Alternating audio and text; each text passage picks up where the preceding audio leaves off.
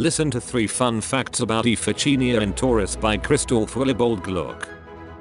Gluck wrote this opera in his Parisian years. There he enjoyed the protection of Marie Antoinette, the wife of Louis XVI. Marie Antoinette was the daughter of the Austrian emperor and had received singing lessons from Gluck when she grew up in Vienna. She brought him to Paris to teach the French singing. Mozart complained during his visit to Paris, singing, "Alas! If only no French singer sang Italian arias. They do not sing, they scream at the top of their lungs." Gluck was also highly irritated by the French art of singing. At rehearsals he said to his Parisian baritone, "It is unbelievable, sir, you always scream when you are supposed to sing, and if you have to scream just once, you won't make it."